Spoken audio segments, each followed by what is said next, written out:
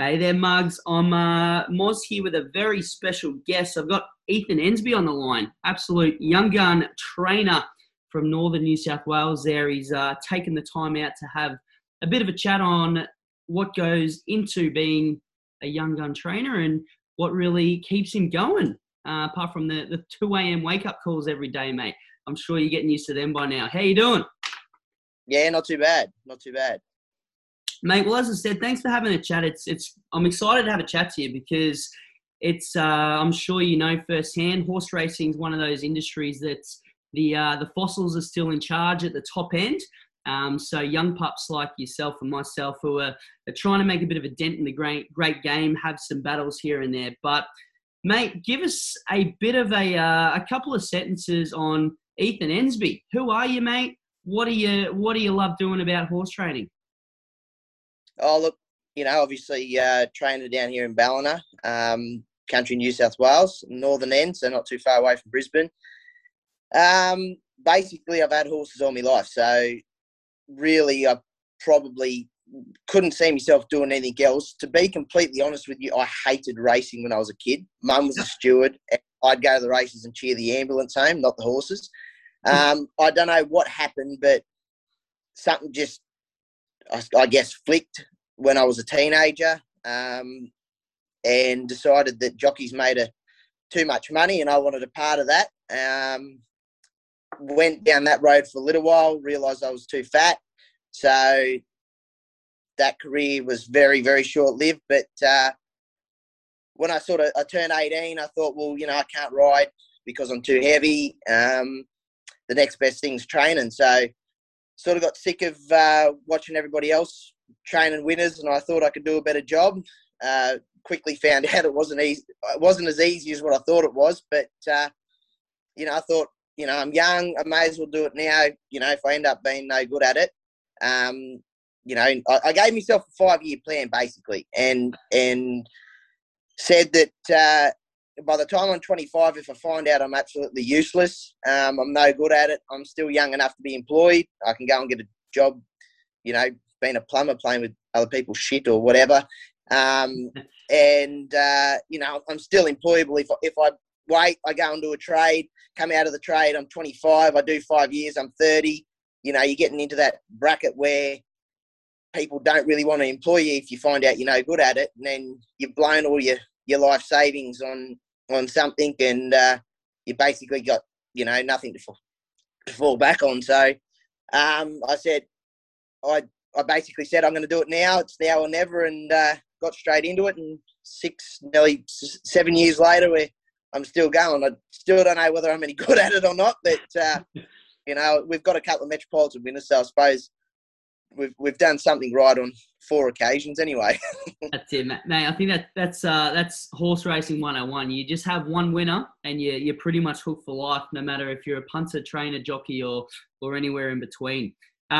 Look, you said you started with the steward side of things. How sort of that come about? Because they're probably public enemy number one on the racing side of things. The stewards are the ones that, well, they upheld protests that you don't want to hear.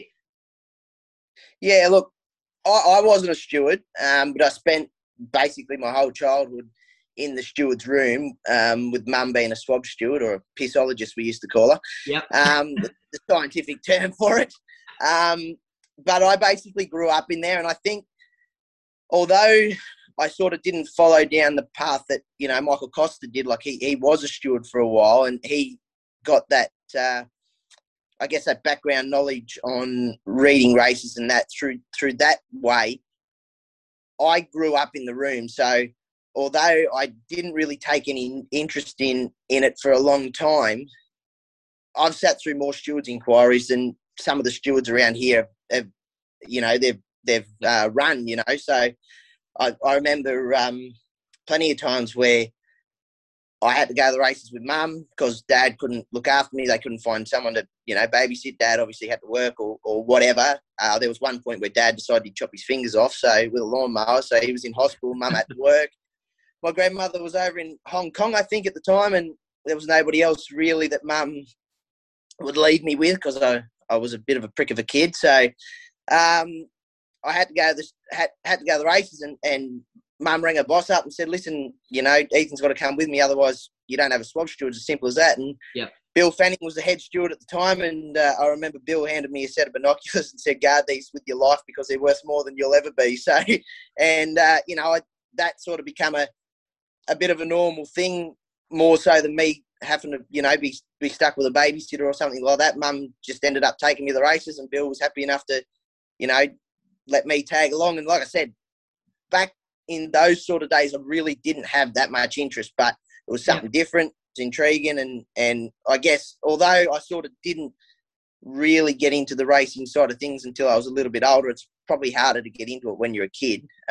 Sort of don't really understand what's going on, but I remember a lot. So I've sat through protests where I was told to sit in the corner and shut my mouth and don't make a noise and stuff like that. And I remember a lot of those sort of things, and I went, it sort of helps you now with obviously going into protest yourself or stuff like that. It's sort of, even though it's, I didn't do it on purpose, I sort of learnt it by accident. And it makes life a little bit easier when you got to do that sort of stuff. But I wasn't a steward myself. They asked me to be one, but I said no, I'm not interested in paperwork and shit like that. So I delved into this path. But still to this day, like I treat the stewards with respect, like I have to. But at the end of the day, I've grown up with them, so they sort of, I'll have a joke with them, and people sort of look at me funny. But they're not scary. They don't. As far as I'm concerned, even the Queen of England, we're all human. At the end of the day, we all still get put 6 foot under. So nobody's, in my opinion, is bigger than the next person. So I'll put shit on them. They put shit on me just as much as I put shit on me mates or fellow trainers or whatever. Like I just treat them like they're human, and I think that you've got to do that sort of thing. Yeah, and I think you're probably a leg up there, because I'm sure a lot of trainers learn how to communicate with the stewards the minute that they get on the wrong end of the decision, get a bit hot-headed in there, but at least you've got the cool head Luke attitude with a lot of it as well. Well, look, I'm sure when you were younger, sitting in the corner, can you remember any sort of big sprays or a few jockeys getting a little bit hot under the collar with some decisions that were going in and out? Oh, look, there was plenty of them. I wouldn't be able to name any of them because I didn't really have that much of an interest in it. Basically, they'd hand me a phone and I'd play Snake on it. That's how long ago it was. Yeah. I'd play Snake on an old Nokia in the corner, and that sort of kept me quiet. And they did what they did. But I definitely remember Mum coming home one day and telling us about the day. Bill Fanning was very particular. He was like, he's a very good steward, but he was very particular about what happened in his room and stuff like that. And some of the boys used to come into the steward's room, watch the race, like the other stewards that were in the room, like the clerk of the scales and this and that and something else. And this particular day, he if you went into the room and watched the races, you had to turn the volume down as soon as you left the room. He hated it if he come back to the room and the volume was still up. Right. Anyway, this day, Gary Cleese obviously does the Sky Channel stuff around here. He's gone into the room and watched the races and didn't turn the volume back down. Bill's come down and he's gone off his head, and Cleese thought he was joking, and he's popped his head back in the door and said, "Yeah, that was me." And Bill picked up the chair and threw it at him. So he was very, very particular in what he did, but a very good steward in his own right. But like I don't remember a lot, but there was a lot of sprays, there was a lot of heated arguments and stuff like that in the steward's room. Like there's a lot of money involved even back then when they were racing for $3,000. So people were always doing it tough. So they want if you're going to uphold a protest on them, they get the shits. But there was plenty of it. Yeah. Awesome, mate. And well, from there, obviously aspired to be a jockey. Is that sort of where you met some trainers or even worked for some trainers, and you sort of got that itch to go, the other side of what I'm doing here is just that light bulb moment for you? Was there any trainer in particular that probably, took you behind closed doors and said, mate, you could probably have a decent go at this with your knowledge and your work ethic? Or was it just sort of a, this is the next thing that I want to have a crack at? Look, nobody really, I suppose, took me under their wing and said, go and get a trainer's license. I think nearly every trainer I spoke to said don't do it, and the steward said the same thing. But with that being said, I had some very good mentors, and I road work for a lot of trainers, so I guess you learn a lot of different methods of doing things. Some of them you might look at it and go, "Nah, that doesn't sit comfortably with me. That's not right." Or other ones you go, "Holy shit, yeah, that makes sense. That's why that particular trainer trains so many winners," or blah blah blah. And I think you learn just as much off those that don't have much of an idea, or in your opinion, don't have much of an idea, because you sort of learn what not to do. And I think you learn more off them than what you do the blokes that are doing everything right, because, they've sort of got a plan and nothing much changes, and, everything sort of goes along well. So you sort of learn. Yeah, I guess I've learned a lot off a lot of different people. I've been lucky enough to ride track work for countless people. I used to leave casino early in the morning and go and ride in Lismore before and I'd probably do, God, I don't know how many I'd do over there, go back to casino, ride work for, a number of different trainers there. And then I'd go and ride breakers at Pat Randall's during the day, go back to the stables during the afternoon and work for Pete and Di Stanley. So, I guess I was lucky in that respect. I got to ride for a multitude of different people. And a lot of people say you should go to a big stable and learn off a big stable. And I worked for a medium-sized stable, I guess you could say, in the Northern Rivers, and you're just a number. So unless you're a foreman or head track work rider or this or that or something else, you're not going to learn anything, because, you're just basically walking horses backwards and forwards to the track and picking up shit, and you're not going to learn anything from that. And I think working for a number of different trainers, smaller trainers, and getting your eye in there, if you're smart enough, you'll pick up enough off them. And I think that was where I was lucky. I worked for a lot of different people. Yeah, I can 100% see it. You even see it now just with some, the bigger stables and where they place their horses. It doesn't really take a lot of extra effort to look at, hey, this horse could have gone here for a better chance and this and that. So I think you're spot on there. Well, what's involved in that step for you then to go, all right, I want to get my trainer's license? Like, what's actually involved? Is it sort of like a TAFE course? Is it work experience for hours and you have to do some testing, or what's that involved for anyone? I don't know. That could be just sort of thinking about, let's have a bit of a go as a hobbyist or something like that. It's all changed since I did. I know I only got my license, like I said, 6 or 7 years ago. But you're an old man. That's why, isn't it? Yeah, I know. You sort of once you've had a trainer's license for 12 months, you think you've done it for 10 years. But they're forever changing everything. And when I had to get when I went for my license, I should say, I had to. You had to have 5,000 in the bank, and you had to show that there was 5,000 in the bank. In my opinion, that is nowhere near enough money. I blew that 5,000 in the first week. Just buying feed and gear and stuff like that for the horses, and that $5,000 doesn't go a long way. But you had to have $5,000 in the bank. You had to have done 6 months with a trainer. You had to pass a test, which was a very basic test. With the stewards, you had to do an interview with the stewards and pass this particular test.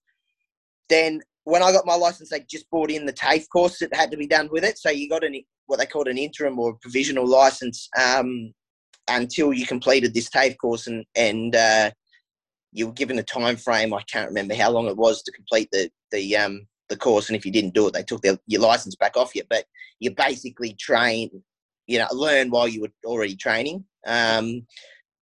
But I'm pretty sure it's all changed now, and you have to have a lot more money in the bank, and you have to complete the TAFE course before you'll get your license.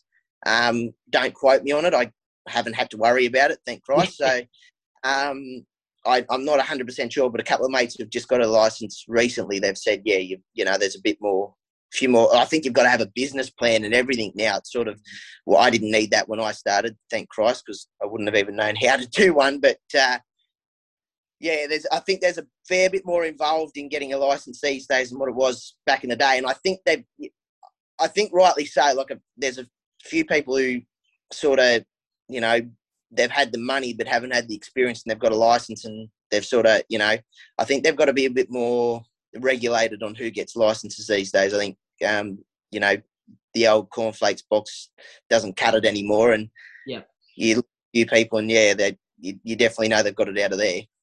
So they obviously read all your emails after, mate, about the whinging and complaining, and you should have told me I needed this much cash and this and that. So it's good to see. Well, what's, I guess, even from there, I think experience is probably the big one, just to sort of grasp, a day in the life of a trainer. And I'm sure it's one of those jobs, obviously, that you're learning something new every day, or as you said, this way I thought was right is probably not right, or there's a different way to 20 ways to skin a cat sort of thing. So just outline a basic day, I guess, for you as a trainer, and if you've adopted sort of some different ideas or whatnot that, without giving away your secrets, but this is what I do a certain way, and it makes me individual from, every other trainer that's up there at the Northern Rivers. I guess training racehorses it's pretty easy. It's pretty, if you've got common sense and you have an idea about horses, it's not that hard. A good horse will train itself. It doesn't, good horses make bad trainers look good. I might take that audio grab for the promotion, just so that everybody thinks it's an easy job and just goes bang. We don't need it too more idiots, but yeah. It's, if you've got common sense, like my old boss Pete Stanley, he was apprentice to Theo Green, so he rode a bit for Bart Cummings and TJ Smith, obviously, and a few other people down there at Randwick. And he always said that Bart used to split it up into three things. It was, common sense, feeding, and working them. And if you could get the ratio right with all three, the rest sort of, thanks. Yeah, I guess made itself, So, big thing with us is feeding and working. I think one thing I sort of did pick up a lot in the swab room with Mum, in the swab box, was used to notice a lot of horses, 5 and 6 years ago, when it was, I guess, a lot easier to win a race. They'd come into the box blowing, like they'd be absolutely rooted after a run. And Mum was a very good horsewoman in her day, and my grandfather was a very, very good horseman in his day. And Mum used to always say, I just don't understand why these trainers keep sending their horses around half fit. But back then, you used to be able to do it, like it was basically the survival of the fittest. And, if your horse was mad fresh, just hit the ground running, and everyone could train 1,000-metre runner and get a winner. But now it's a lot harder to get a winner because you've got a lot more younger blokes coming through. There's a lot more science involved. And that's why a lot of the older trainers are sort of getting left behind, and they don't, like you said, they're fossils. They don't want to change. They don't want to adapt to new. Yep. Nah. And it's changing every day. Like, someone will find something new every day, whether it be, finding some sort of different thing with heart rate monitors or, blood counts, blood lactates, it's completely different now. And if you're not keeping up with that sort of stuff, you'll get left behind. It's, before you could sort of get away with being 5% out with everything, where now, if you're a 0.5% out, you'll get beat. So, yeah, basically a lot of what we do is we're big on feeding and working. My horses probably work a little bit harder than a lot of other trainers here in Ballinars do, and it's been commented on a lot. But, you see one of my stayers go to the races and you just back it because you know that it's going to be rock hard fit. So, I guess that's one thing that we stand out with at the moment. I don't even have a decent stayer in my stable, and I love them, and I'm sort of renowned for them around here, but I've got to find another decent one. But, that's one thing with us is feeding and working them. And you've got to, if you feed them, if you work them hard, you've got to feed them big. So we're big on that, and I learnt that off Pete and Di. Pete was big on feeding, and that's what he said. If you're going to work your horses hard, you got to feed them good. So, but basically, a day for us is the alarms will go off at 3:30. I need about 15 of them to wake me up. I'm not a morning person. I hate mornings, but I've done it for that long now. people say you should be used to it, but I'm not. The missus kicks me in the guts every morning and gets me up. She'll get up on the first alarm, but I can't. I've got to have a heap of them and hit snooze about 1,000,000 times. But the alarms would basically go off at 3:30. We'll get up, have a cuppa and a bit of raisin toast or a couple of biscuits or something like that, and get out and start about 4:15. We've only got one stable hand. She starts about 4 o'clock, runs around, gives them all a bit of hay to nibble on, get into their guts. Sort of, if you can put a bit of feed in them and before they work, it sort of doesn't stop stomach ulcers, but it lowers the effects of them and lowers the chance of getting them. Yeah. So we give them a handful of hay for them to nibble on before they work, and we'll get over there, start saddling them up, throw them on the walker for a while. Then the first one will come off. We try and be on the track before 5 o'clock if we can. It opens at 4:30 here. If we pull our finger out, we're on the track at 4:30, but 9 times out of 10 we're not. But we like to be out there as early as we can, get the best surface we possibly can on the track, and get stuck into them. And that's basically the merry-go-round, I guess, that we go on every morning. It's basically all the same. The horses go out and work. Jade rides a majority of our work. Norrie Masuda comes and jumps on a couple, and if I find a quiet one that I want to ride, I'll jump on it. Or if, there's something that Jade's, wants, she says, I just don't know about this horse, I'll jump on it and give it a whirl and see what I think. But then they come back, they go for a swim. We got another trainer here, he's only got one in work. He swims all the horses for me because I can't row a boat. I go around in circles.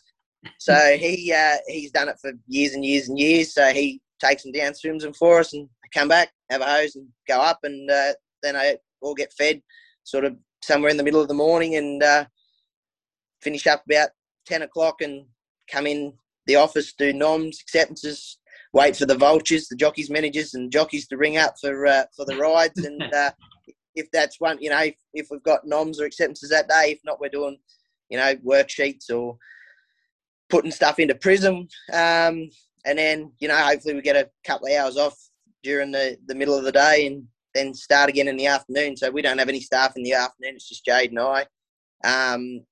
Unless we obviously go to the races, then the oldies come down and they do them for us. Or sometimes we might get Alana, who works for us, to come in and do it for, if mum and dad can't come down or whatever. So, yeah, that's basically every day, 365 days a year. She don't stop.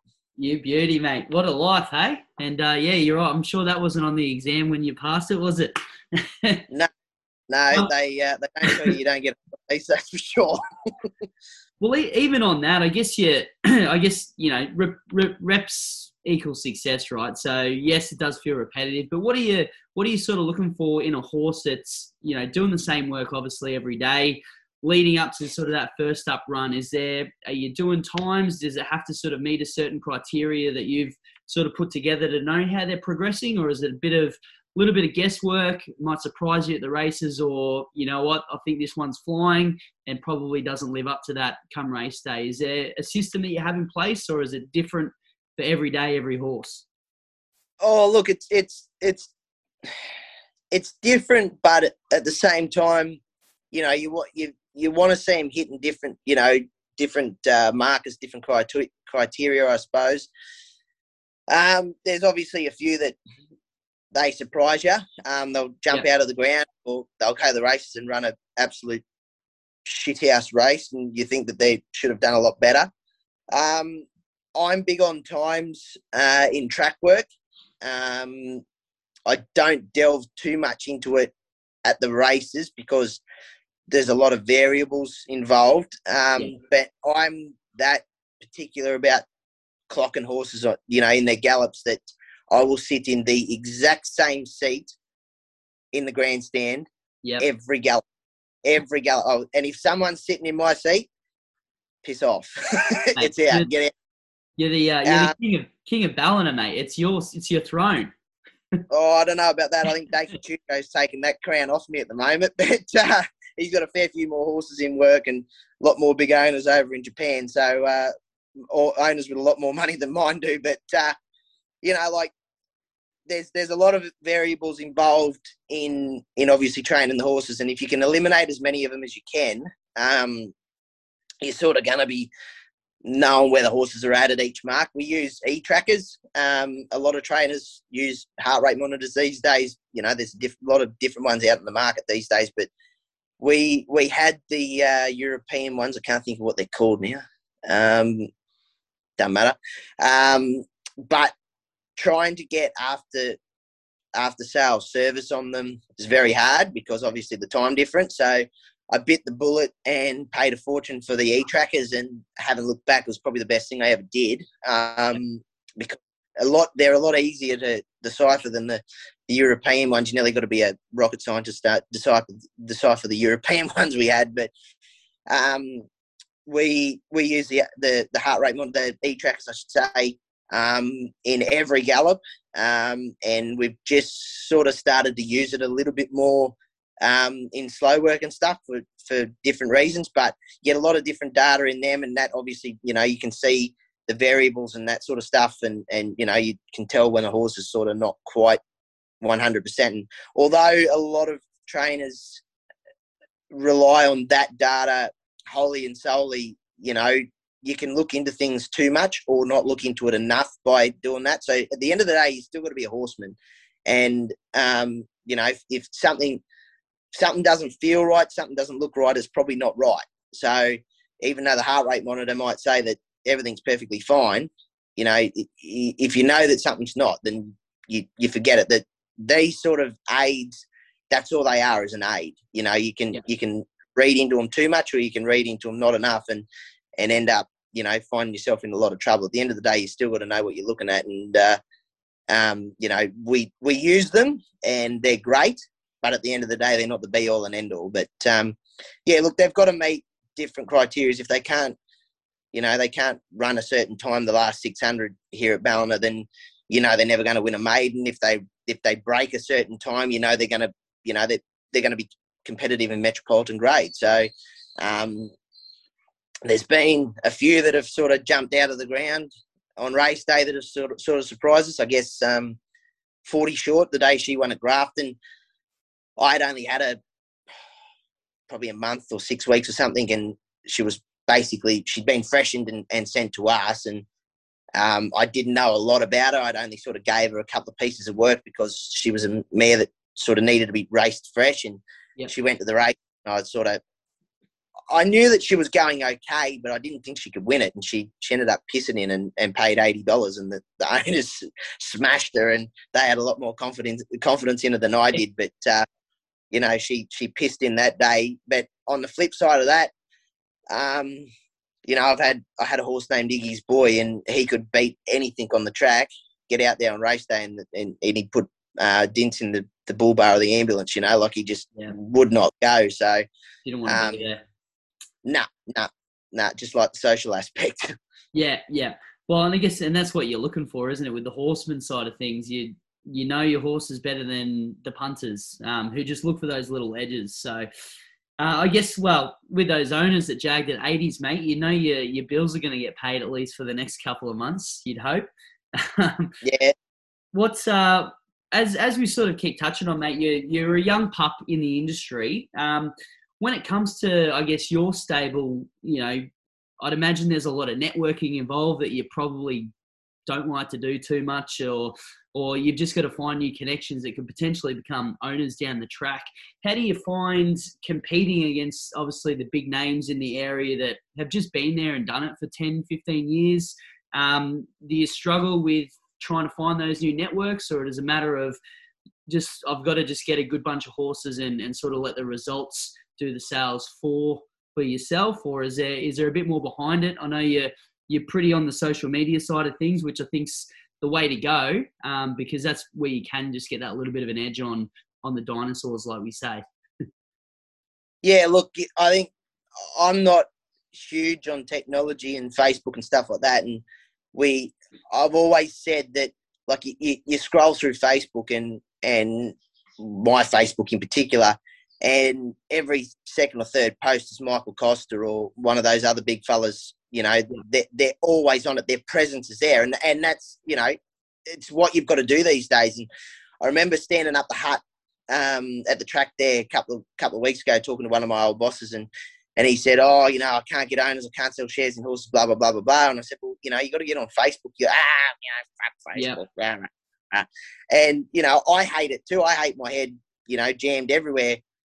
And I like to let the results do the talking. But if nobody's looking at the results, then they're not going to talk real loud, are they? So you've got to be there. You've got to have a social media presence. And I was just lucky that Matt from Expect to Win, he sent me a message a while back because, Jade and I, we've tried to keep up with the social media side of things. But when you're working 14, 15, 16-hour days, the last thing you want to come do is put a story on bloody Instagram or Facebook or something. So it's good now.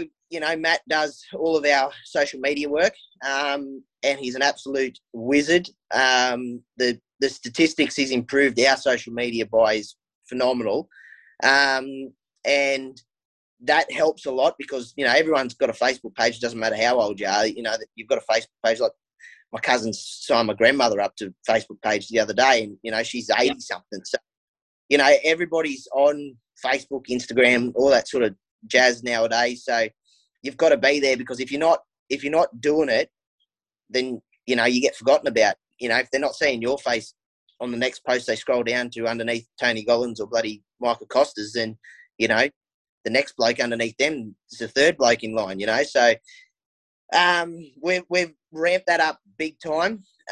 Just in the last, I think we've had Matt working for us for probably about 6 weeks now. We've ramped it up, and the results and the feedback's been unreal. And that obviously helps. Like we've got a private page on our Facebook that we sell shares through, and because you're not allowed to publicly sell shares in horses without a syndicator's license, so we made a private group, which is basically our network, and that's been a great tool that we've used when we buy and sell horses, like buy horses, sell shares in them, and then obviously you can sort of put a few little connections, to that page through your other avenues, through Instagram, stuff like that. But we use a couple other sites to sell shares and that in. But basically, I built my stable from nothing.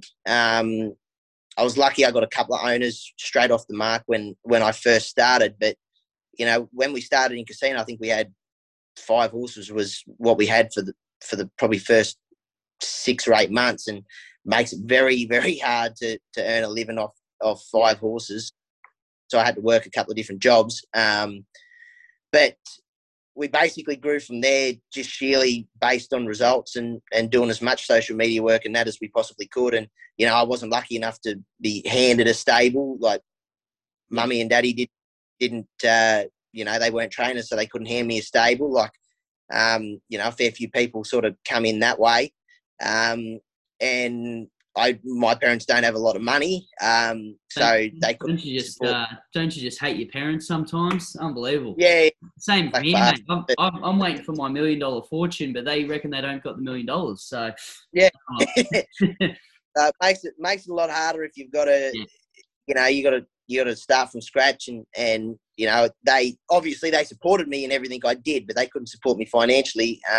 They could only help through other avenues, and so that makes it that little bit harder as well. Like if you've got a backer, if you've got someone with the dough, it's very easy to go out and buy good horses and go to the races and make yourself look good. But when you've got to start from scratch and really, scrounge around and make do with what you got, in a sense, it was hard, and I wouldn't, everybody wishes they could get it easier, but it made me the horseman and the trainer that I am, and I'm, what I will be in the future. Like if you got to work for it, it's much more rewarding. So we just built up over time, met different people who've bought into horses. I've got some great owners. I've probably got the best bunch of owners I've had ever in the at the moment. So and we try and make it as best of an experience as we can. It's not sterile and rigid and everything like that. Like I've got a couple of owners there. They'll ring me up and I'll go, what the fuck do you want? But they know it's a joke. say, "Oh, you miserable little prick," blah blah blah blah blah. And, we joke and get off the end of the phone. We're pissing ourselves laughing at one another, and that's sort of the way I am. I tell it how it is. I like to have a joke, and I upset a lot of people because of it. But I'm not going to change either. Like if you're going to be a prude, then piss off. I like to have a bit of fun and put shit on people, have people put shit on me, and make it enjoyable. And I guess that's what attracts a lot of people is that the sort of honesty, the integrity that we have, and the no bullshit approach, and say it how it is, and have a bit of fun in the meantime. And I think a lot of people are starting to see that now. And obviously, results are big. If you get results, people are going to follow you. So, we've got those couple of Metropolitan winners now on the board, which took a long time to come, but we've got them now, and hopefully we can keep building on that. And got some nice horses coming through. We've spent a lot of money at the sales this year, which is good. So, yeah. Awesome, mate. And look, that's just on that. I mean, we've sort of started to dive into the syndication side of things as well. And it's realistically a horse might race five to 10 times a year if you're lucky. It's the experience side of things that you sort of touched on. Your social media is great. Is when I go upstairs and tell the better half, look, I've just dropped $3,000 on 5% of a horse. She goes, well, show me the horse. Well, I can just go to your social media page and go, here it is, having a gallop, doing this, doing that. Whereas, we've dealt with syndicates in the past where it's, here's your receipt. We'll let you know when it's running. 2 years later, haven't heard a thing. So I think that's the big takeaway point. Even, we've got many trainers that listen to this, mate, because, of course, everyone loves listening to us nonstop. But that really is as simple as it is to be a really good, engaging trainer, to really putting a bad taste in someone's mouth. Because if the experience is great and then the results come, well, they're your clients for your next purchase and your next purchase and your next purchase. So it's just the snowball, which is awesome. Yeah, for sure.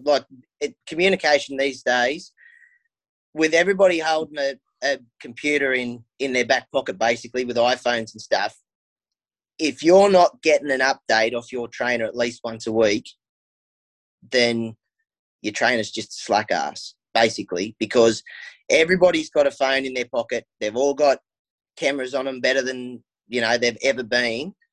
And, there's so many tools now. There's Prism, MyStable, all of those Ardex, all those different things where you basically can, once you've got all the owners in the system and, everything's all set up properly, which isn't that hard. I'm a tech tard, so I can work out how to do it. Anybody can work out how to do it. By the time, once that's done, all you got to do is take a video and press send, and it's sent to every owner, and owner's getting the same thing. And if you're not getting updates from your trainer, then your trainer's just a lazy prick. And it's as simple as some of us obviously work harder than others because we have to. We don't have countless staff members. So sometimes, some trainers, you'll get an update every second day. To me, not that much changes from day to day. So yeah. I think that's point just repeating yourself and wasting people's time and energy. But if, we take a video update of all our horses every week. When we get out to the farm, we try and, I don't do it as often with spellers because all you're basically saying is, hey, look, your horse is sitting in a paddock. Yeah. It looks good, basically. That's it. But, it's eating grass and it's alive. That's all you need to know. Boring as batshit. But, we'll try and get as many, we go out there probably once a fortnight to drop horses off, pick horses up. So I'll get one, once a fortnight. If we're in a hurry, I won't bother. We'll get one the next time we go out. But if you're not getting something from your trainer each week, then there's no excuse for it, really. You've got to do it. People are paying good money for their horses to be trained. Least you can do is let them know that it's still alive. Mate, here, couldn't have said it better myself. Been saying it for years now, so that's all right. Mate, well, you sort of touched on your starting point there with sort of 6 to 8 horses. Tell us the success now. So how many, I guess, horses are under your name?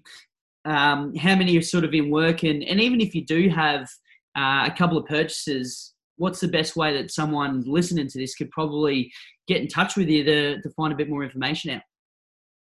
Yeah, well, look, we started, like I said, you know, with pretty low numbers in casino. I had a stable over the other side of town, so I was away from all the bullshit that happens on tracks. And we built at one point there. We built it up to, we had 3 different stables. I had my main stable, which had 8 or 10 boxes there. We ended up building a couple more on the end.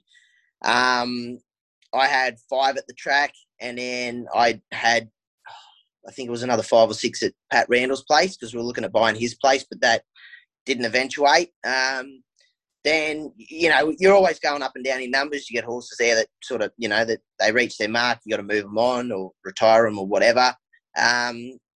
Basically, we outgrew casino and moved to Ballina. And it was a great move. We've had a lot of success here since moving here. And we've basically got we've got 3 different barns here, all on the same complex. We've got 2 barns of 6, which one of them's empty at the moment. The other one's only half full. And then we've got another 11 in our main block, which that's full at the moment. So at the moment we've got 15 in work.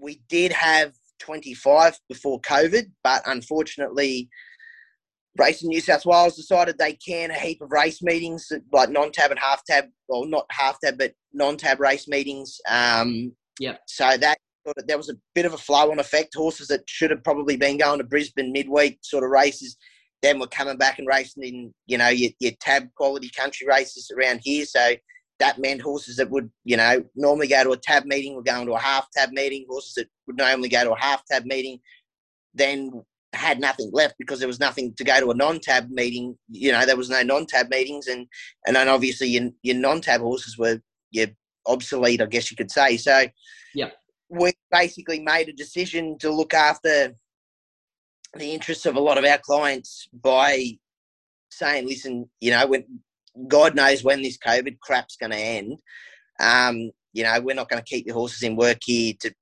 go to the races and run, you know, 6th and 7th, beating 10 lengths, and, you know, just keep drawing money out of you. And we basically lost half the stable within 2 weeks of COVID starting. So, you know, although it was in the best interest of the clients, it wasn't in the best interest of us, that's for sure. I think the turnover on zero, I think at this point last year was about 600,000. This year it's about 235. So basically what Jade and I have to share a wage, and basically for every 100,000 that goes to the bank account, we get 10. So we've worked every day non-stop for the last 12 months for $12,500 each. You know, it makes it hard, but the prize money and stuff like that, you know, everything basically runs through the business except for food and stuff like that. So I guess it's a lot easier to work to live off 12,500 when everything goes through the business than what it is if you were, you know, that was it. So yeah, we lost half the stable, but at the moment we've got 15 in work, and probably 6 or 8 in the paddock at the moment. So we've gone on a big shopping spree this year at the sales. We've been very active at the sales. Spent more money than we ever have. We ended up picking one up and book one at the Magics, which was a bit of a thrill. Paid $40,000 for a nice Hellbent colt in conjunction with Impact Thoroughbreds, who we've just teamed up with. Great bunch of blokes that they're a bit like you and I. You know, they're in it to get winners and have a bit of fun. They're a syndication company, but they're not there to. That's not their whole sole business. They just race horses with different people and have fun and get on the piss and, you know, have a big party when one gets up. But we bought him. I also bought a Invader colt with a few clients from the Magics that we may send through the Breeze Up sales. Then I think our next purchase was the Rubik filly, which we've just finished breaking in. Bought her out of the Melbourne sales for 16,000. Can't understand why I haven't finished selling her. She's an absolute cracker of a filly. We do all our own breaking ourselves, if we can. So we broke her in, and usually I don't, with my yearlings, I won't take them to the track. Once they're finished breaking in, that's it. I don't like to push them too far, because you start asking them to do too much, they start getting sour on things, and you end up causing too many problems in the long run. So once they're finished breaking in, I usually tip them out in the paddock. But we sort of had her for half broken in. Then we had all that rain where it just didn't stop raining for about 6 weeks. So I had to tip her out and brought her back, and we tried to kill two birds with the one stone, and we did. She's going to the paddock very, very shortly. She's taken everything in like a duck to water. She's an absolute cracker. Like I said, I just can't understand why we haven't finished, like we haven't fully had her fully subscribed. She's got everything going for her. She's got a great page. Nothing, like confirmation's perfect. She's a, absolute little cracker. So anyone listening that wants a share in something that, really nice type, really nice page, ticking all the boxes and not going to break the budget, she's one of them. Then we bought a Invader colt from the classic sales for 30,000. Sold him in a heartbeat. This is why I can't understand why we can't sell the cheaper ones, but sold him in a heartbeat. He's a dead spit of his father, Invader. He's a little cracker, half brother to the Dissident colt, Dissident Gelding we've got at the moment, who we think goes pretty good. His first trial was pretty average, but he went shin sore in it, so he's just come back. And we were looking at, speaking of heart rate monitors, we were comparing him to Torrens, who's obviously the best horse we've had come through our stable, and the stats are almost identical. You'd think that, it's the same horse, we've just put the wrong name in there. But so we've got the half brother to him, he's a real nice little type, and then the Churchill colt was he's a bit of an ugly duckling. But how many of those stories have we seen? Takeover Target's one of the ugliest horses I've ever seen. And he was an champion. But Churchill bloke, it's a bit of an ugly duckling, but if you look past his imperfections, he's actually got a really, really nice stride on him. He's been broken in. We'll give him a bit of time, because obviously by Churchill we think he'll probably be more of a 3-year-old type. But picked him up for 6,000 in the Cuda sale in March. He's nice, big, strong colt. He's just ugly. And it's not a beauty contest out there. It's who can get to the line quickest. And he, we're really impressed with the way he's broken in and what he's shown us so far. Like, he's got ugly legs on him, but he can move like an absolute champion, So, and like I said, we only paid $6,000 for him. I wanted a Churchill, right or wrong, and a lot of the Churchills have similar sort of issues. And Torrens being by Adelaide, who's by Galileo. Churchill's obviously by Galileo too. We're starting to think that maybe they throw a few little issues in their legs and stuff like that. And Torrens has won. He won us 5 races when he was here, two at Metropolitan grade, and a lot of Metropolitan placings and stuff like that. And he had ugly legs on him too. So, it's just they're born like it. They don't know any different. So, if they move and move in the right ways, which he does, then there's nothing saying that they can't run. It's all about the heart at the end of the day. If they don't have the heart, then they're not going to run. Oh, exactly. And I think most people are sort of pre-framed to, well, your Magic Millions, obviously. The dream is that you buy a horse there and you're back the next year for the sprint for the 2-year-olds. When you're talking Galileos, you're looking at, development to sort of that 4 or 5-year-olds when they're really going to hit their stride. So I'm just having a look at your website now. They're both up there, ethanensbyracing.com.au. But even both of these, you've got all your nominations. So I sort of tell people, if you're buying, let's say 5% share in a horse that's costing you $5,000, that horse has to win $100,000 at the track before you're even going to start having some fun financially. So, I mean, when you're looking at horses that you can buy into cheaper, have a lot of fun with it. The joy is just getting to the track to, as you said, mate, have a bloody rip a day with your friends, watching your horse go around. It really doesn't matter if it's a maiden or a Melbourne Cup. If you have a winner as an owner, there's probably not a lot in life that gets you a little bit more semi-downstairs, if you know what I mean, than that. So, by all means, mate, that's the way what we love to hear, and it's good to see that you've got a entry price level for people that want to really have a good crack at having some fun with it. Yeah, that's right. You know, how many times have we seen the lower priced horses come out and be champions? Like, Buffering was about 20,000 or something like that. Takeover Target was 14. You know, like, you know, you don't have to spend millions to get a champion, and 9 times out of 10, those $1 million pops end up being flops. You know, they end up starting in Melbourne and ended up in our stable racing around Tabulum on the, you know, first Saturday in November, picnic meeting out there. You know, like, there's been plenty of those turn up. So, you know. Well, even I guess you said you divulge into the sales a bit. Is that sort of the next 5 years for you? Do you find trying to bring these yearlings in to a level, or do you still sort of keep your eye on the tried horse sales and try to have a bit of turnover like that? Is it one way to the other, or is it a matter of you've just got to have your finger on the button on everything, I guess, don't you? Yeah, basically, like, we sort of delved into the yearling market because the tried horse market is just absolutely ridiculous at the moment. Yeah.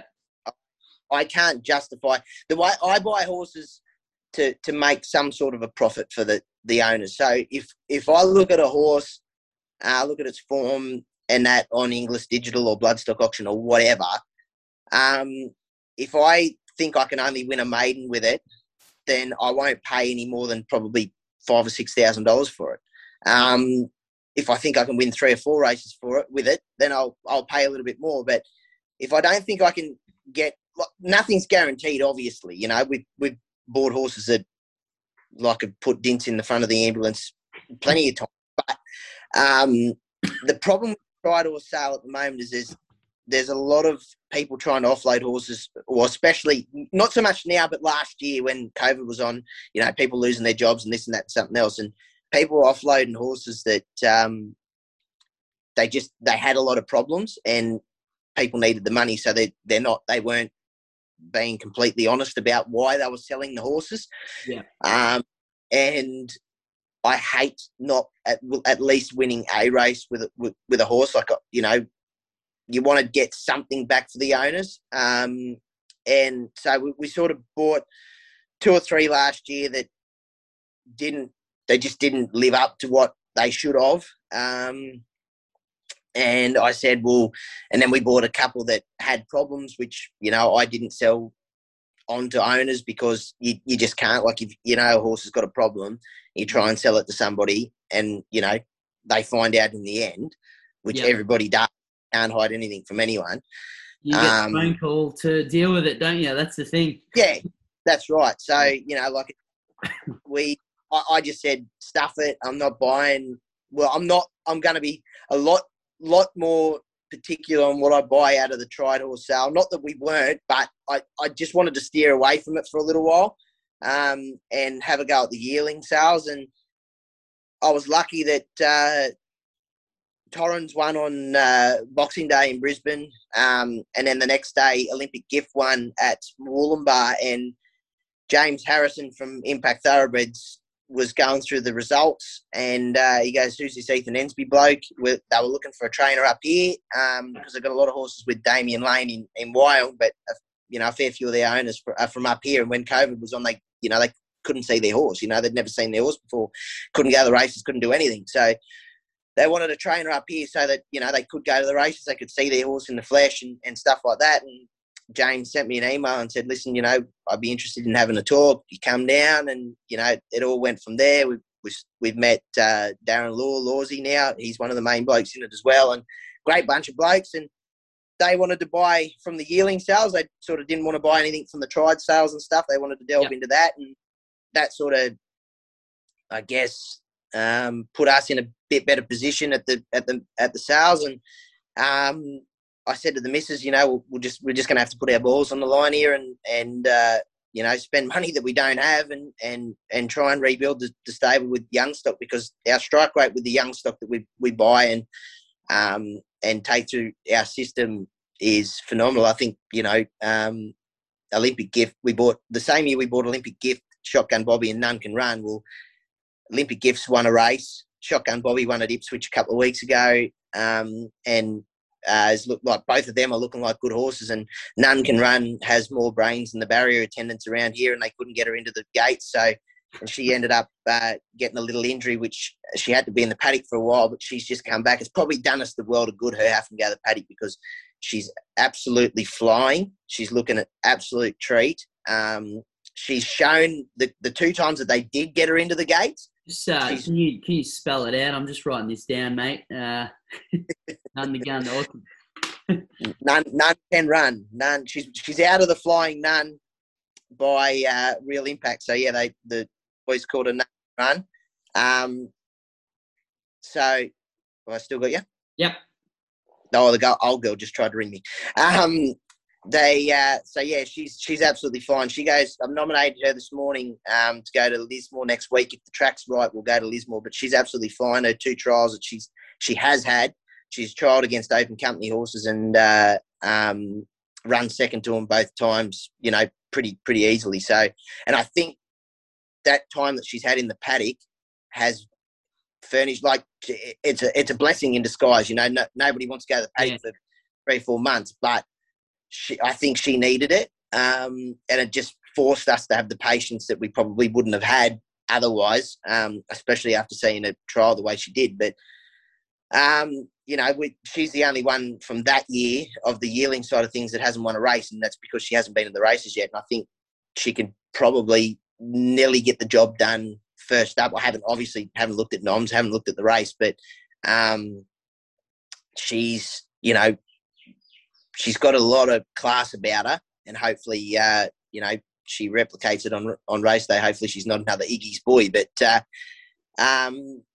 like our strike weight with those horses that we've bought has been great. The next year's yearlings are the 2-year-olds now, and unfortunately none of them have quite made it to the track, but we've got fairly big raps on Midoriya, who's obviously the dissident that I was talking about before, who's got very, very similar statistics on the heart rate monitor as Torrens, and sort of surprised me a little bit because I thought he'd be more that 1,400 to 1,600 metre type, but on the heart rate monitor, given his statistics and stuff like that, he probably looks like he might stretch out a little bit further, so it'll just, it works out better. It's going to mean he's going to be more versatile than what I originally thought. So, and I think the only other one we bought that year was the Seamus Award filly, who's in the paddock, but she's probably going to be aimed more towards that 3-year-old type as well, So, yep. We've had a lot of success with the young ones we've bought. So I thought, well, stuff it. We're not buying somebody else's problem. If we fuck them up, we know where we fucked them up. So it's a lot easier to deal with them that way. And, the strike rate, we buy the cheaper types because we just don't have the money to buy the more expensive ones. Like this year we spent $132,000 on yearlings, and that's the most we've ever spent. Like usually the most expensive horse that's ever come through the stable was Lady Grande. We paid $15,000 for her, So go and pay $40,000 for one, then another $40,000 2 days later for another one, and then $30,000. It was a bit nerve wracking, but we've got some really nice horses there with some really nice clients as well, and just got to fill those last 2. And yeah, but it's a lot easier dealing with horses that you know what's happened to them, where they're at and stuff like that, than what it is buying somebody else's problem. And I just can't justify spending a fortune on other people's problems. Well, basically, yeah. And I guess that's your thrill, isn't it? That when you're getting the yearlings in, that you have them from obviously the get-go to the races, and it's your system that just gives you the faith to go, well, I'm doing a lot of things right. I'm seeing the rewards. As you said, a tried horse just rocks up and shit, looks like we've got 6 months of fixing the fuck-ups that have happened at the other end before we can, get back to day one and trying to get this thing to go. So, yeah, look, it's and as you said, mate, we're talking sort of horses in the stable, so it's exciting times for the owners and whatnot as well. But Torrens, mate, was Torrens, well, I guess Torrens probably put you on the map a little bit for us as well, because I think we backed him all those starts up here in Brizzy, put a bit of a cricket fence together. Is it a result of the COVID that you were talking about, that Torrens is no longer in your stable, or what's going on with the champ? No. Or if you want to go on a rant, mate, this is your time. This is what the people want. Is it more so the owners have decided that they know better than you, I'd imagine? Not so much the owners. The owner, I don't want to talk too out of school, but the owner wasn't entirely impressed with the move. Unfortunately, he's leased by some overseas connections, and they have this idea that he's going to be a stallion. He's obviously still a stallion now. He was a colt, but he's a stallion. They have this idea that they're going to upgrade his stallion profile by sending him down to Sydney, which I guess if that's what you're trying to achieve, then it's the right move. But basically, what happened is I suggested that the horse needed to be gelded, or should be gelded, and that we'd have a lot more fun with the horse if he was. Brad Pengelly rode him at his last start for us and said, listen, mate, he just did not feel like he was interested in this one little bit. And he said, mate, I think it's time the 2 stones went. Looking at his form, he's never going to make a stallion proposition, but they have this idea that they can make him a stallion and send him over to Vietnam. I have to respect that. As hard as it was to take, you've trained a Metropolitan winner with him 3 starts back, 2 starts back. He ran second at Metropolitan grade.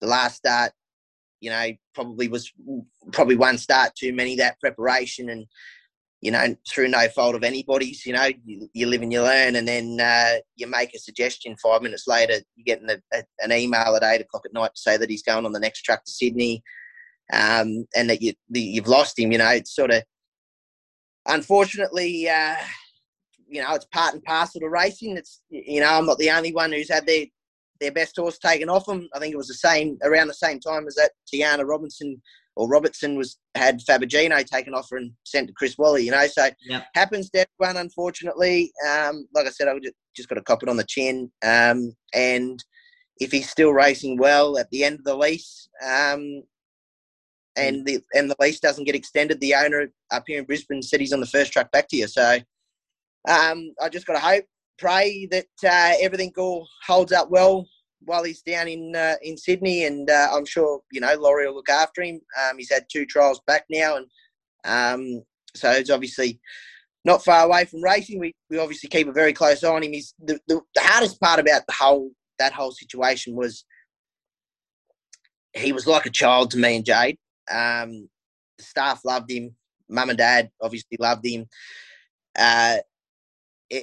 It hurt more that because we've sort of had him from day dot, and we've brought him along. We've been on the ride. He hasn't been the easiest horse to train. Obviously, anybody who remembers the day that Matty McGilvray rode him at Doomben, I think it was, first day with the blinkers on, where he led by about 40. And I thought I could see Cathay Pacific plane flying out of Brisbane with him on it that day. I thought I'd be dropping him off at the airport and he'd be going to Singapore, but the owners copped it on the chin, especially when he almost hung on and nabbed it. But no sooner did I get back to the day stalls, the blinkers were taken off and the gear changes and the winkers went on. So then he won his next start with Dittman on. But look, I have to respect their decision.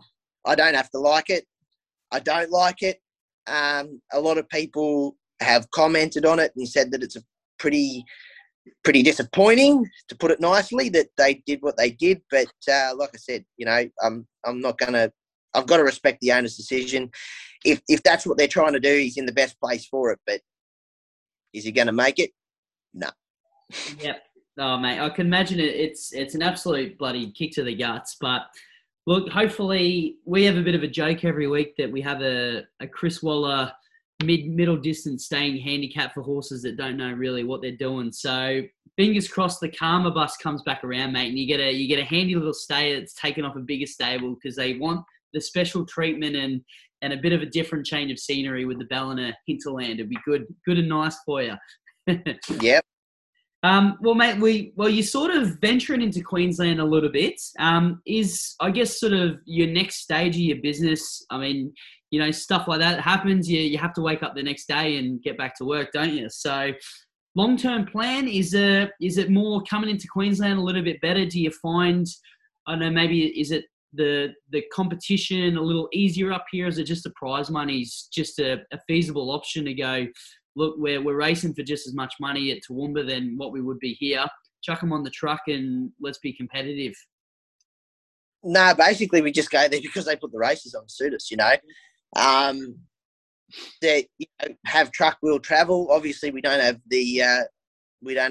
a bunch of city class horses sitting in the stables, and that means you've got to do a lot of travelling. And you know, like as much as I hate driving, I'm not afraid to load the truck up with the horses and go to Toowoomba if they've got the races on that suit us, you know. And I was going to go to Dalby last Friday, but unfortunately it rained and Unleashed the Red End Spin That Wheel can't pick their feet up in the wet. Like, yeah, you know, you're just on the track and they're, you know, throwing up the white flag. But went to Afton. But, you know, we've had a couple of hit and run missions to Toowoomba with a fair bit of success. A couple of weeks ago, obviously Atomic Feather and Spin That Wheel won the last two races up there, and Shotgun Bobby cost himself the win in the first race and run second under Kyle Wilson-Taylor. And I keep telling him it was him that slaughtered it, but it wasn't. It was the horse. That's what apprentices are for, right? You can tell them it's always their fault. Kyle and I are good mates, and once again, getting back to putting shit on people, I'm not the sort of person who'll stand there and say, "Oh, you did a really good job today." I'll find something you did wrong and put shit on you. And even if I can't find something you did wrong, I'll just put shit on you for the fun of it. You know? And Kyle and I have that. So, but you know, we've been to Toowoomba. You know, we go up there not regularly, but we go up there a bit. Got a fair few winners up there. I think Winkler won first up over 2,000 metres or something up there with Josh Oliver aboard around this time last year. Speed Cubing won us a race up there. Who else we had win up there? We've had a fair few, but you know, like we go to Tamworth. I've been to Tamworth twice now. I took one of the best horses I've ever thrown a saddle on to Tamworth, and he absolutely pissed in. Took him to the a Tab Highway the next start. And unfortunately sustained an injury which he had to be put down. It took me a long time to go back to Sydney. Once again, he was like a child to me. Almost gave up training because of it. But, you know, we've been to Tamworth. I've got 100% strike rate at Port Macquarie. It's been a bit of a springboard to fame with at my two first Metropolitan winners. Torrens obviously won his start there before he went to the Sunny Coast, and Partnership won his start there a fair while before he won at Eagle Farm. But they're the only two horses I've taken to Port Macquarie, so I've got 100% strike rate there. Don't really want to go back into another one. That's what you need, mate. That's what looks good on the sales sheet when you're trying to get rid of horses. Yeah, so I think Port Macquarie. Oh no, we've been to Sydney twice. Obviously with the Turbo Star the first time, and Partnership went down there, and he didn't disgrace himself. So they're the furthest two places we've been, south and west. I try to go to Deepwater every year if I can. If I've got horses going bad enough to take you out there, it's a great day. Absolutely love it. You say that's the other side of trainers that you must enjoy. Just let's find a nice little country meet where we can tear some shit up. Yeah, we've trained a winner out there a couple of years back. It was about a heavy 40, I reckon, and Coupe de Valor just in the 1,400 metre race. Craig Franklin just sent it to the front, and there was no catch. It was, you know, basically wherever you jumped, that's where you stayed because it was bottomless. But trained a winner out there. We've been to Bowraville. We've got a winner there. We've trained a winner at every track between Port Macquarie and the Sunshine Coast and out to Toowoomba, except for Coffs Harbour and Coffs Harbour, Kempsey, and Doomben are the only tab tracks we haven't trained a winner at between all of them. But yeah, look, I'll go anywhere if we have to. If they're putting the races on to suit us, I'll go there. There's no point. They're not going to win races sitting in a box at home, that's for sure. Yeah, and mate, I guess that's, whether that was your long-term plan with Ballina, you're smack bang in the middle as well. So it actually makes it, feasible to go, look, Toowoomba's X amount away. We've got a chance of winning this race. This is where we're going to go, rather than, I guess, you're stuck into being in Sydney, that you're racing in Sydney every week with what they put on there. So, yeah. Awesome. Look, we want to, we probably move to Queensland, I think.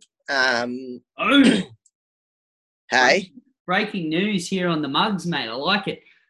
Oh, look, if I could get enough boxes at Toowoomba, I reckon I'd be there in a heartbeat. But it's just hard. Nowhere sort of really got anywhere with enough room for us, basically. So, I honestly think that Victoria is the pinnacle state in racing in New South Wales, in Australia, sorry. And Queensland's not far behind. I think New South Wales is behind Queensland, to be completely honest with you. Right. Everybody loves to blow wind up Volandis' ass, but you won't see me doing that. That's for sure. I think. Yeah. If you ask any trainers in northern New South Wales, we're basically the Bermuda Triangle up here. We don't belong to anybody. You drive past Port Macquarie and you just hit this black hole, basically, as far as racing's concerned. And we're not a part of Queensland, so Queensland racing doesn't want anything to do with us, and we're too far away from Sydney for Volandis' liking. So we don't get anything, So I think because of that, there's a lot of reasons why. I think Melbourne, Victoria's obviously they're across the board with everything. Only got to see what they've put in place with the Melbourne Cup now. They're not afraid to boot out their biggest trainer. Darren Weir. I was a massive fan of Weary's, and they had no hesitations on getting rid of him. The integrity down there. And the way they run everything, I think, is lengths ahead of anywhere else. And Queensland, everybody says that Queensland's backward. I'll be the first one to say that, most of the time they're more than an hour behind the rest of us. But as far as racing's concerned, I believe they're ahead of us. And if the Gold Coast does get what they're getting and all these trainers keep going up there, Queensland's going to be a force to be reckoned with. And New South Wales, their belief is if you throw money at people, it shuts them up. But they're not addressing the real issues, and they're going to get left behind. It's as simple as that. You can have an Everest that fills the pockets of the bigger fellas every year. You can have a Kosciuszko that only attracts, very similar trainers every year, very similar owners every year. And the country championship, I believe the country championships, the shine's gone off the country championships. If you look at the country championships this year, I think the winner of the country championships qualifier here in the Northern Rivers was a Class 1 horse. The favourite was definitely a Class 1 horse in Tara Jasmine. The horse goes good, don't get me wrong, and deserved to be there, but you're not getting your best horses to it. And, before, I know when it first started, everyone would go to the Magic Million sales and they go, we need to find a horse to win the country championships. Now, you don't hear that. You've still got your Cody Morgans and those sort of fellas who are closer to Sydney, and they've got the clientels that want to sort of aim towards those races. They're still going towards it, but your normal old trainers around here, we just, we want to find horses that are going to go to Brisbane and win us $42,000 every time we're going around, not, put a pigeonhole it for 12 months and bloody go to one race meeting a year because, can't have more than 20 starts and it can't have won more than 5 races. Just bullshit, so it's pointless. I think even with the Kosciuszko, it's probably from what I can hear, it's a bit late, but they found the way to exploit the system there anyway. A lot of the bigger trainers and owners anyway. So I guess you're right. It's good to hear that you give Queensland a rap, mate, because that's been our big message the last few years. Is we're a bit of the laughing stock of the racing world, and it sort of almost seems that the authorities up here are happy to go with that. I know a lot of the trainers and participants up here agree with you 100%. That the product's great, you're attracting the right kind of trainer, and it's fair game, more importantly, because, someone like yourself, you want to come to Saturday against a Golan and a Heathcote, knowing that, well, it's a level playing field, I'm going to be competitive, because that's what keeps you going as well, more than anything, doesn't it? Yeah. Well, I guess the only reason why Queensland's sort of the laughing stock of everything is they don't try and hide everything like they do down here, like the whole Curry saga, like everybody knew about it. But if a similar thing happened in New South Wales, it'd go under, the magic carpet and never be heard of, and the same as in Victoria, like, you look at RaceNet and those sort of things, and you've got Toby or Heathcote or someone like that. They're potting something that's going on up there because they know that it's going to get listened to. The only way you get listened to is you put shit on someone, and they can freely do that. Like they have the good old Australian freedom of speech. But here in New South Wales, you even put your little toe out of line, and someone's down your throat telling you to shut up. Like it's okay. We want shit done around here. Like Ballina, the tracks around here. We've got some great trainers here. We've got some great facilities, but they're dated. Yeah. And we just want a bit of money to help, and the clubs they're just putting themselves on the brink of bankruptcy to keep it up to scratch because we're not close enough to Sydney for Volandis to give a shit about us, And you go and put that on a public forum. You go and ring someone at RaceNet, and they won't put it out there because it's all we can't put shit on Mr. Volandis. I'll be the first one. I don't give a shit. Yeah. Oh, that's good. I think. Well, as I said, mate, I think it's echoed an extra $1 million for the Everest prize pool. Well, where's that money coming from? And I'm sure it would go a long way going to sort of your more grassroots country as well. I think that's a common thread that the top 5% who own 95% of the market make the call, don't they? Yeah. Well, like the rehoming crap that they've got here in New South Wales, like. My belief is, that the prevention is better than the cure. If you fix your tracks up and you have better surfaces for horses to race on, horses aren't going to get the injuries and end up at these rehoming farms. So you're going to save yourself a heap more money. And a sound horse is a lot easier to rehome than something with an injury, regardless of how minute it might be. If, the showies, they want, absolute perfection. And if it's got a tiny little imperfection, then you can't rehome it. And, like prevention is better than the cure. If you're going to go and spend millions of dollars buying all these farms, why not throw a bit of money at, some of the tracks? And, like you've got the same argument we have up here is,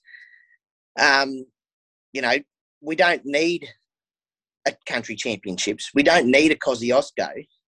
If you up the prize money and make our tracks better, we can earn just as much money going around every Saturday than what we can pigeonholing horses for one race a year. Like, it's I just think they just cater too much to the top end here in New South Wales, whereas you see in Victoria, a lot of your younger trainers like Matt Kamani, Archie Alexander, Maddie Raymond, she's just gone out on her own after working for Weary and Lindsay Smith and that. And they've all got full barns. And you look in Queensland, like you guys have got Will Hulbert, he's got a heap of horses in work and going well. And Curry, when he was up there, like he was flying and he had boxes full of horses. And, Billy Healy, he's got boxes full of horses and stuff like that, where us sort of fellas down here, we're better located to get the, best end of the prize both in New South Wales and Queensland. And, we struggle to get horses. they're just, there's more support in those areas because those blokes, they've got, I don't know, it's just something about it that they seem to be able to do better than us down here because, there's more support in those areas where in New South Wales, they just want to support the fossils. Yep, mate. I think it's to sum it up. If you're winning cash on a Saturday from your horses, I know exactly where that money's going, and it's straight back into your stable, into the owners that you have, just to grow what you've built already. So, 100%, mate. Well, look, I know some big wigs in New South Wales will listen. So, unfortunately, headlines, mate, looking after horses from day one doesn't sell newspapers. I think that's what the media is all about. But mate, you've been awesome with your time. I've really enjoyed chatting to you because it's good to hear, from the industry what you sort of see that we look outside in, the box, so to speak. But the big one, mate, your big goal in training. There's got to be a race. It could be the Melbourne Cup. It's obviously not a Kosciuszko. But what is the one carrot that look? It's just you wake up every day and go, one day I want to get a horse that I know I can have a decent crack at this. What is it for you? Melbourne Cup. Without a doubt, the Melbourne Cup. Like I said before, we're big on our stayers here. Like, we've trained winners from 1,000 metres to 3,100 metres. But I get more thrill out of training a stayer than I do a sprinter. Everybody's got a sprinter. Everyone's got a good sprinter in their stable. Not very many people have a decent stayer, and to watch your stayers go out there and they win by 3 and 4 lengths because they're not just the slowest horses, and race, and it's survival of the fittest, whoever slugs over the line first, because it's a matter of who's the quickest slow one. Yeah. Our stayers, they win and win convincingly. They don't just fall over the line. And I get more thrill out of training a stayer than I do, middle distance or sprint. Any winner's good. Don't get me wrong, but I love me stayers. So a Melbourne Cup would be great. A Beef Week Cup at home at Casino is just like winning a Melbourne Cup to a local. I want a Beef Week Cup, right or wrong. Every year comes around and something happens that we just don't have the right horse for it. Or like this year, I thought Unleash the Red was absolutely flying. I thought, beautiful, we'll head over there. And it pissed down rain, and he can't pick his feet up in the wet. So we missed it this year, but I'll get one day. But, yeah, a Beef Week Cup is right up there for us. Like I said, it's for a local casino person, winning a Beef Week Cup's like winning a Melbourne Cup. You're the king of the town. So, mate, I reckon you could be the first bloke to do the Beef Week Cup, Melbourne Cup double in the 1 year. That'd be you probably wouldn't want that plaque on your wall, would you? Well, mate, I've had a great time having a chat with you. Mug's been chatting with Ethan Ensby. He's going to be a big-time player, especially in that Melbourne Cup in a few years. So, look, give him a follow, mate. Ethan Ensby, racing.com.au. I've just had a look. You've still got a couple of babies up there. So, we'll post some details on that, and hopefully we can get some of the next generation involved, mate, because it looks like you're in for some exciting things in the next couple of years. Yeah, definitely. No, that's one thing too. Like the younger people have got to come through. They're at the end of the day, the fossils are going to drop off the perch shortly, and the younger blokes have got to come through. Yeah, fingers crossed. But the younger fellas, we're the future. So it's not that hard to get involved, and 90% of us will look after the younger fellas coming through. I'd love to start a couple of syndicates with younger people, but it's just, with COVID and stuff like that, and everybody's trying to buy houses and, move on with their lives and better themselves, who wants to do that? But, it's a bit hard to do it at the moment. But once, like a lot of my mates and that sort of, they've got their properties and stuff like that. I'm gonna try, and everybody's got their women syndicates and they're this syndicate, they're that syndicate. Well, I'm going to make my a few syndicates where you've got to be under a certain age, otherwise you just won't get a share. So and I think there needs to be more of that to try and bring the younger generation in, and I want to try and bring them in, because at the end of the day, if younger fellas don't come in, I'll probably be retired by the time I'm 40, and I'll be still, like I said earlier, trying to find a job picking up somebody else's shit. So I won't be able to do it. I won't have $2 to rub together. But yeah, we're obviously the future. Young people have got to get into the sport, and we've got to start attracting people. The only way they're going to do it is if they start, trying to make these sort of syndicates for younger people to come in. Mate, couldn't have said it any better myself. There's nothing I love more than us taking over the generation. Thanks again, brother. No dramas.